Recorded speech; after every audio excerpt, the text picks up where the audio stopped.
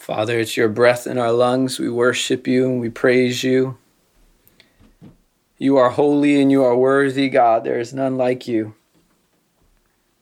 Lord, we acknowledge your greatness today before we continue to move on. We acknowledge, Lord, that even in the midst of trial, even in the midst of tribulation and pain, God, that you are great and greatly to be praised. And so we praise you and we worship you and we honor you, God.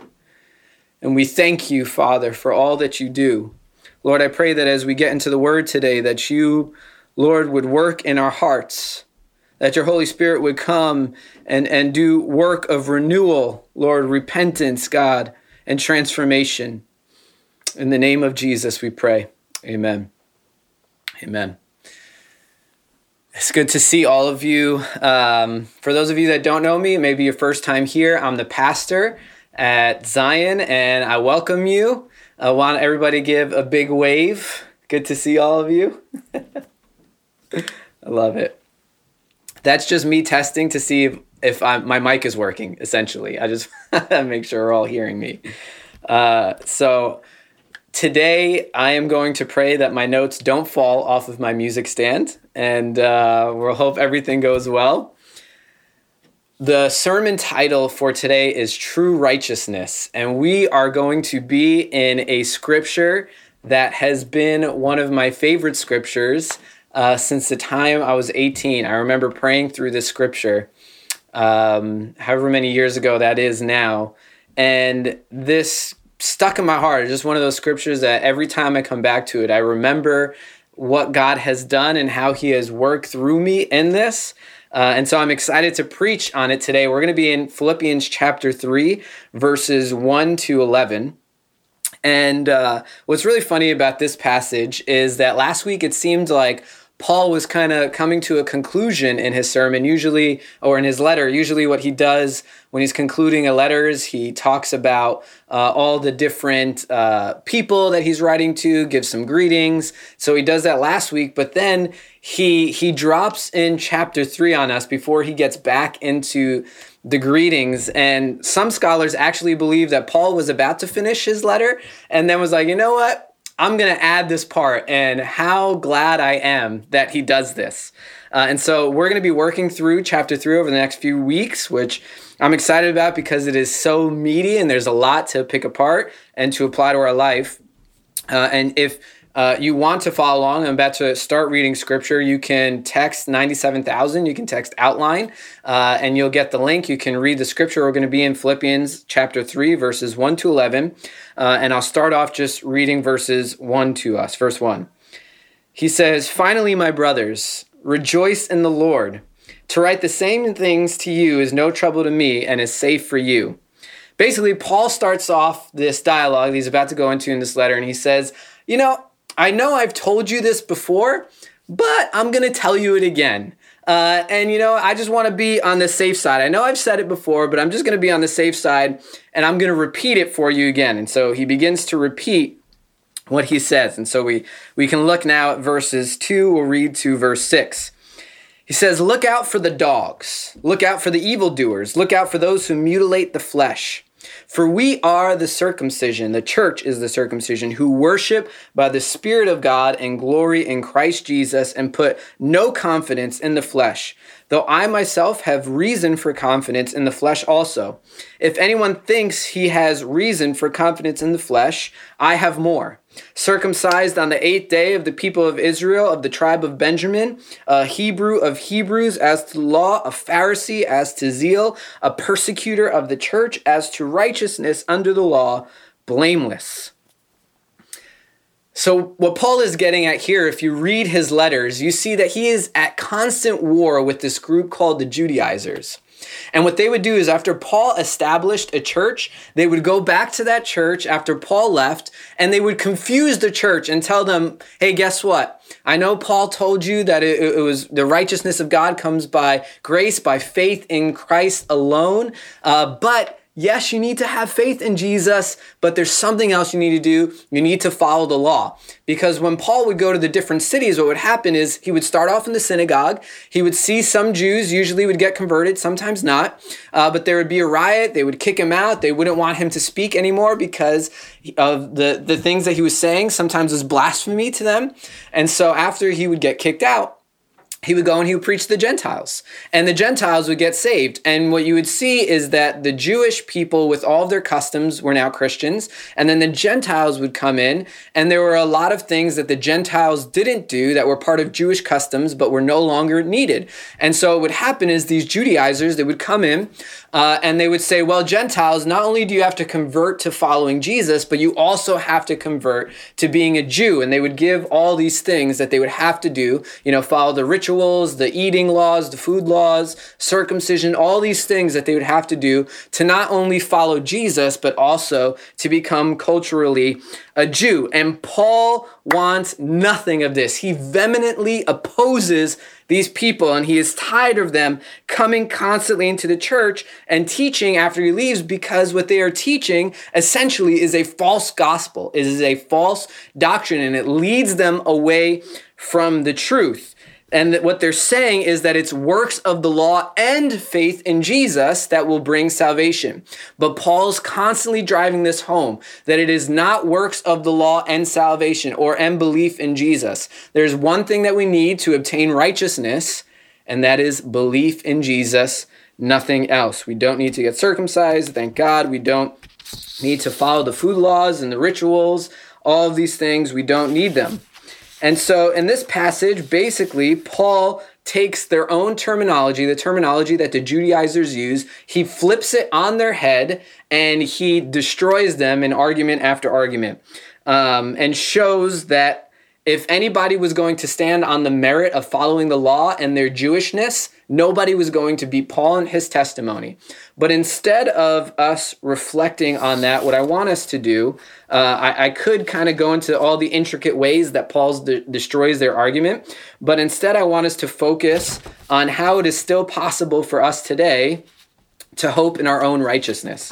How it's still possible for us today to hope in our own righteousness. Because we could possibly look at this and think, well, obviously we don't need to be circumcised. Obviously we don't need to follow the food laws and the rituals to be saved, because those things are far removed from our culture. They're far removed from us.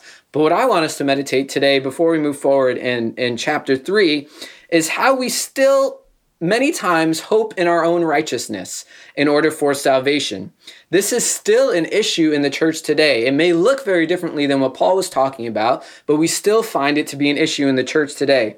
We see it manifested in our prayers. We see it manifested in our anger. We see it manifested in how we view our relationship with God. And so there's a few things that I wrote down that I think we can meditate and ask ourselves, do we find our righteousness in Christ to be caught up in other things rather than a beginning point of our faith in Jesus Christ?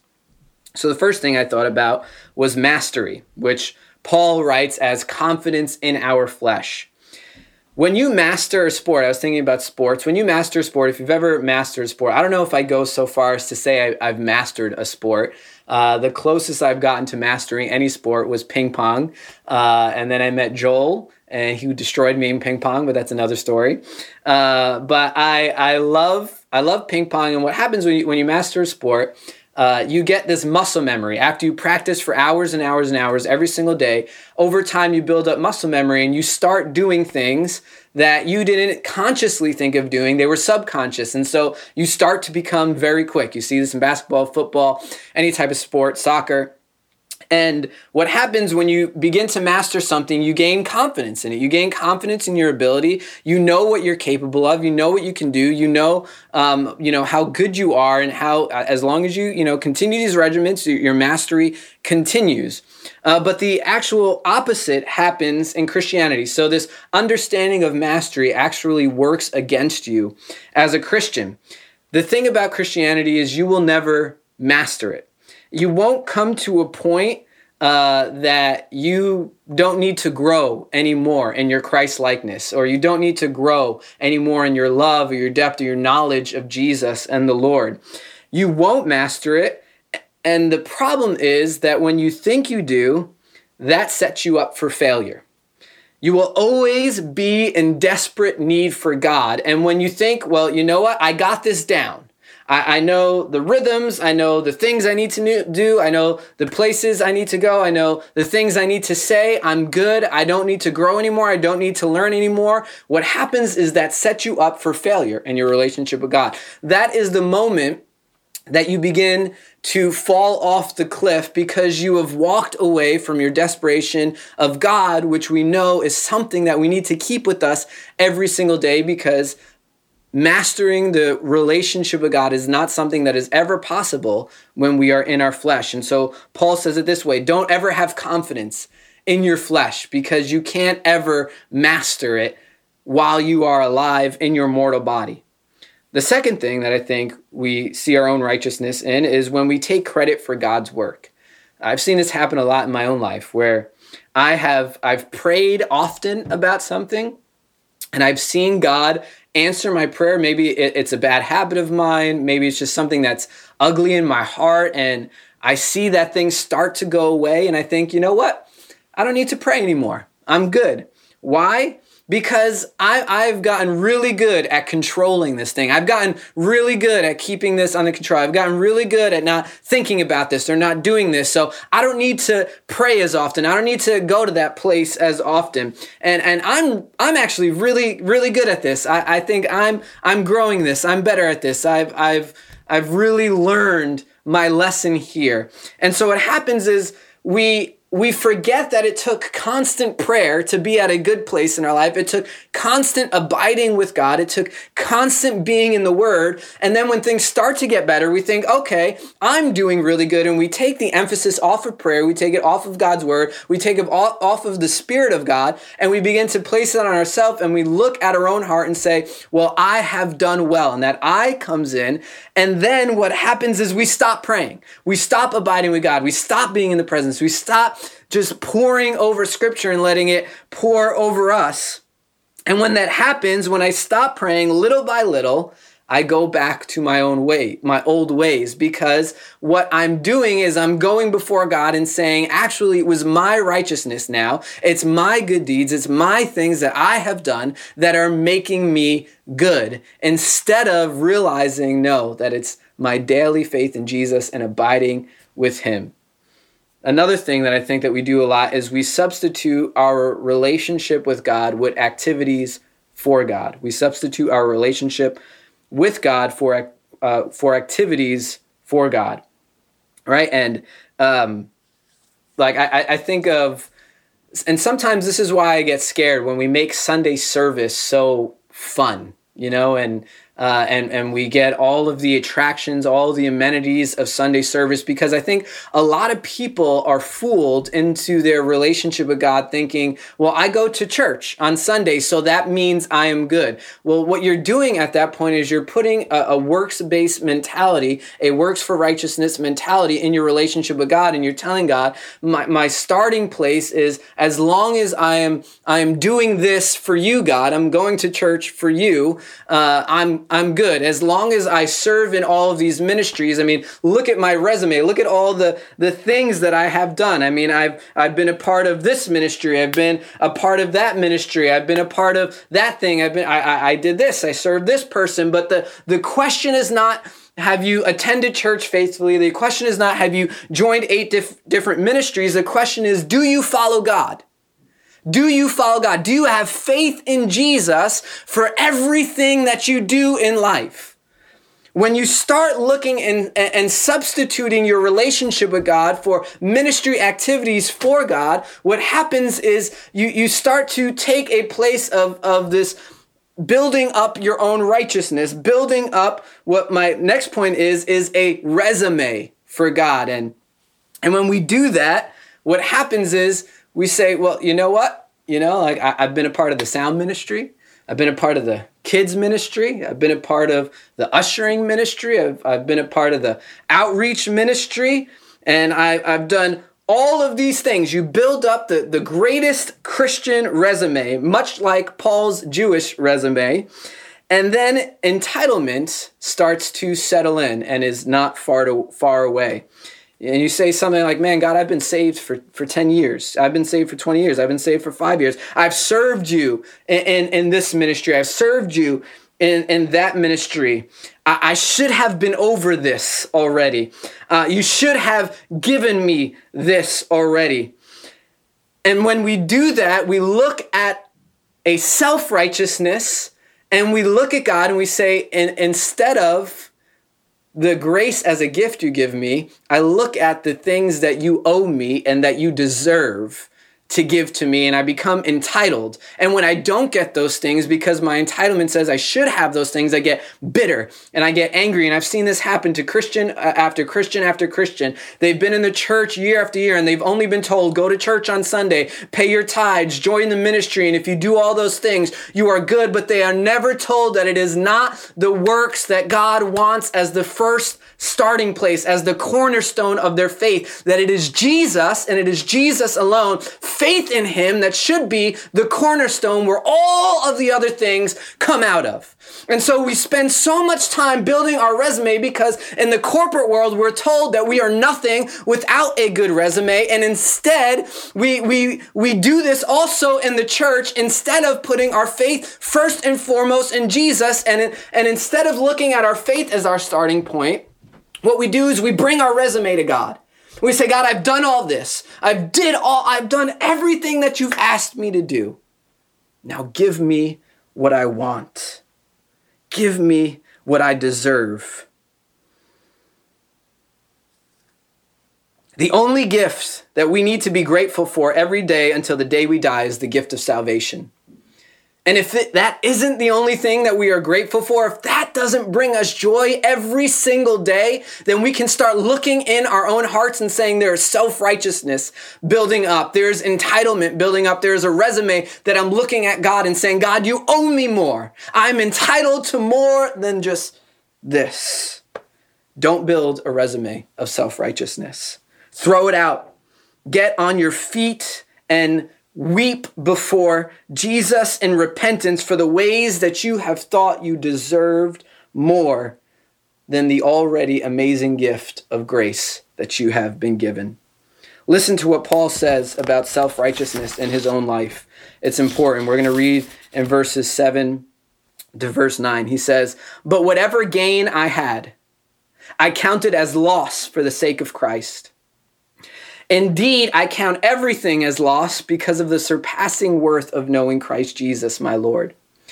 For his sake, I have suffered the loss of all things and count them as rubbish or dung, in order that I may gain Christ and be found in him, not having a righteousness of my own that comes from the law, but that which comes through faith in Christ, the righteousness from God that depends on faith." All the things of his past, Paul says, are garbage. They're dung compared to gaining Christ. Now, when I say that, you may think this. You may think, well, yeah, all the bad things I've done are nothing. All the bad places that I used to go to, of course, they are nothing to gaining Christ. I always felt bad after doing those things. I always felt worthless after doing those things. But now that I have Christ, those things I see, my eyes are open. Those things aren't the thing that brought me what I wanted. Those things aren't the thing that brought me the peace and the joy. Those things aren't the things that I was proud of. Those are the bad things of my life. We're really, I think it's really easy at this point to compare the grace of God to all the bad things that we used to put in our life and say, well, there's no comparison. But if that's the only comparison that you're making here, then you're misreading and misunderstanding what Paul is talking about. What he is saying is more like this. What are the greatest things that you've done in your life? What are the things that you are most proud of in your life? Was it starting a business? Was it making that promotion and seeing that paycheck increase?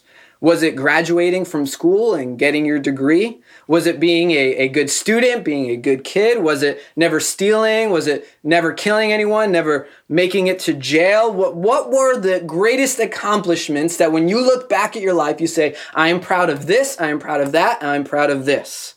Paul says whatever it was that he did that he may have been proud of, it is now meaningless. It is now meaningless before the surpassing worth of knowing Jesus. So don't only bring the bad things of your resume and say, well, of course those things, I don't want those anymore. Of course Jesus is greater. But bring the greatest things that you have ever done, the greatest things that you would put on your resume, that you would give before someone to say, these are my biggest accomplishments. These are the biggest things I'm proud of. And then look at what Jesus offers and the righteousness that he gives and the goodness that he gives and say, all of those things that I thought were great, that I was proud of, that I was so happy about, all of those accomplishments, they are filthy rags before the righteousness of God.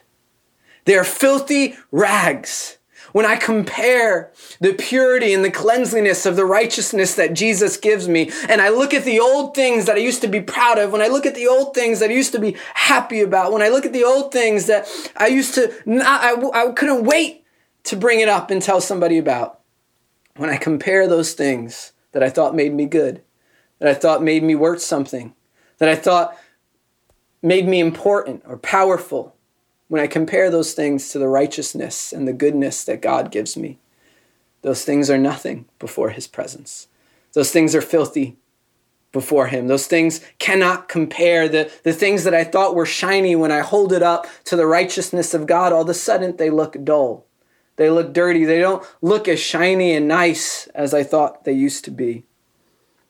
Your old life doesn't just include the bad things that you've done, but the best things that you've done too. It all gets wrapped up and it looks like filthy rags when compared to gaining Christ and the righteousness that he gives. Why is this? It's because when you are found in him, you no longer have a righteousness that is your own. Self-righteousness, however hard you tried to obtain it, no matter how good you were, will always be stained by your imperfection. It will always be stained. It will always look dirty when compared to the righteousness that Christ gives. This righteousness does not come from works of the law. It does not come from following rituals. It comes by faith. It comes by faith in Jesus and in Jesus alone. Faith in Jesus must be the starting place for your righteousness. Faith is looking at all of the things you could have ever done, looking at all of the things that you could have been confident in yourself about, your good grades, your good job, your good looks, your good upbringing, and saying all of those things are worthless in the sight of Jesus. The reason why faith is looking at all those good things and realizing their worthlessness before the presence of Jesus is because otherwise the opposite happens in your life. What happens is your righteousness becomes the starting place of your faith. Your righteousness becomes this: God, I believe in you because I was able to win this game. I was able to get this money. I was able to do this good thing. I was able to fix this problem. I was able to do this good deed. And so I believe in you because of that. That faith is actually not faith in God, but faith in self. And will crumble, and it will lead to destruction. Instead, it must be like this: because I have nothing good to offer, I believe in you. That is a faith that leads to righteousness. Because I have nothing good to offer, I believe in you. That should be the starting place, and is the starting place for true righteousness. That kind of faith creates a longing in our heart for Jesus like no other. When we realize that we literally have nothing and everything else is worthless, the only thing that is left for our hearts to do is to long after the righteousness of God, to long after relationship with Jesus, to long after being in the presence of the Holy One, because you realize everything else that you can have confidence in, everything else that you can have righteousness in, everything else that you can be proud of and boast in is nothing outside of Jesus. And that is the true starting point of faith. That is why faith in Jesus needs to be where we begin. Because having faith in Jesus is looking at everything else that is possible to make you righteous and saying all of that is worthless and compared to the righteousness and the purity of God. And so we will have no choice when we realize what true faith is, but to utter the same words that Paul utters next in verse 10. He says this, that I may know him and the power of his resurrection and may share in his sufferings, becoming like him in his death, that by any means possible I may obtain the resurrection from the dead. That I may know him. We have no choice but to utter those words that Paul utters, that I may know him. O Lord, that we may know you. Above all else, that the surpassing worth of knowing Jesus, knowing everything else that we can do in our life is meaningless, that the surpassing worth of knowing Jesus right now, God, that it would stir up longing in our hearts and desire for you. That we would come before you knowing, God, that all the other things that we have longed for are meaningless and cannot get us to the place that we truly long for, which is being pure and holy in your presence. God, I pray that that would be the cry of our souls, to long for you daily, to utter these words, to long for a relationship, to know you, to long to be in your presence. When we put our faith in Jesus, what happens is the power of the resurrection comes inside of us. That power lives in us. We become acquainted with that power. We become acquainted with the power of the empty grave to see our hearts and our minds renewed and our old passions die. And the righteousness of Christ creates then from that point true good works in our life, true righteous deeds in our life. When we put faith in Jesus, the resurrection power of God comes inside of our hearts, transforms us, renews us, and the old passions, they begin to die. They begin to go away. They begin to have no more power, no more longing, no more desire over our hearts. Instead, the resurrection power begins to take over, begins to renew, transform, change.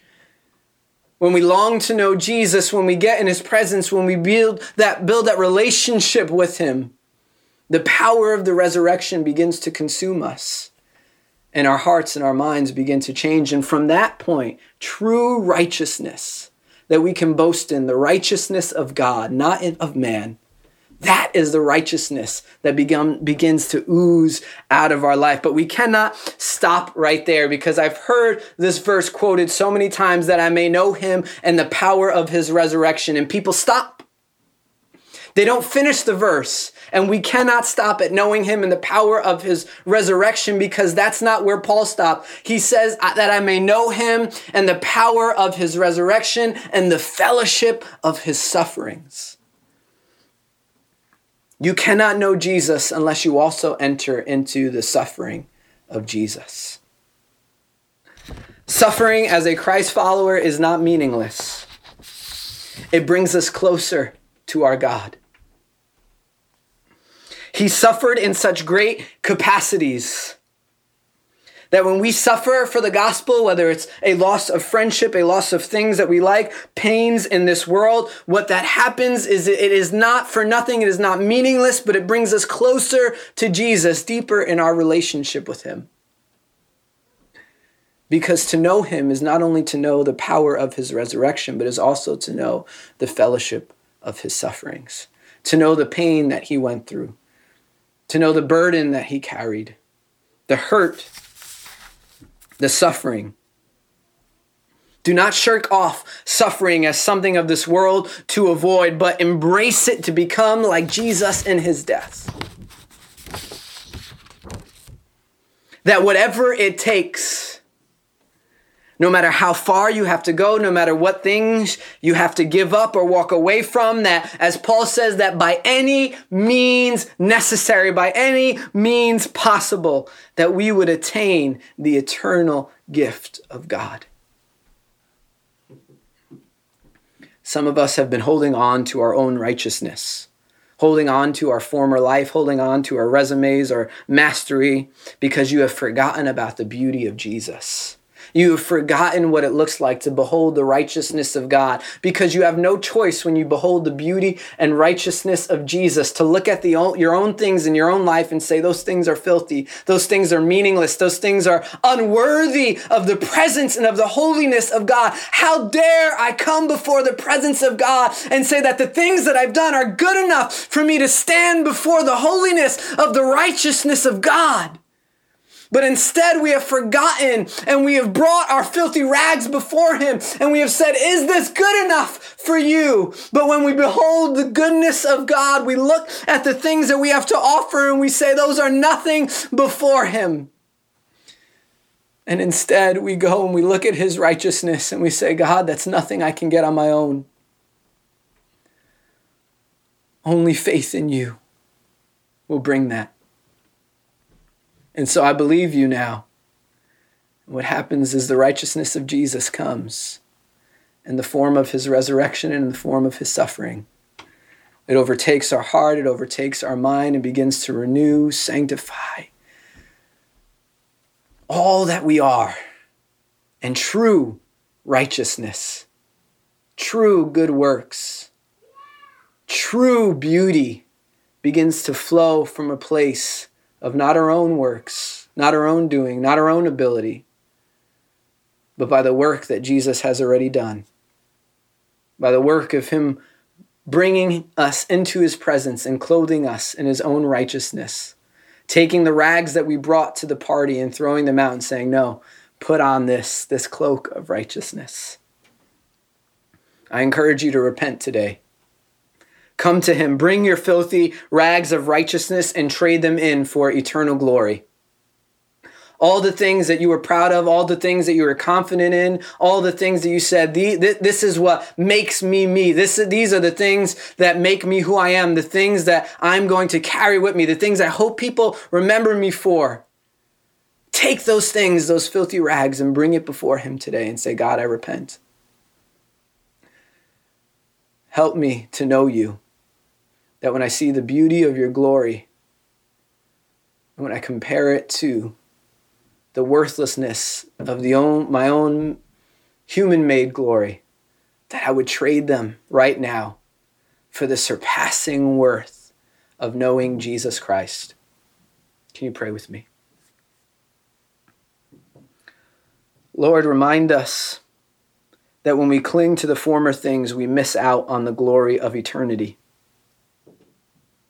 Help us right now as we enter into your presence, as your Spirit comes, Father, into every single one of our homes and into our rooms. Lord, as your Holy Spirit engulfs us right now, help us to see the glory and the power of Jesus Christ.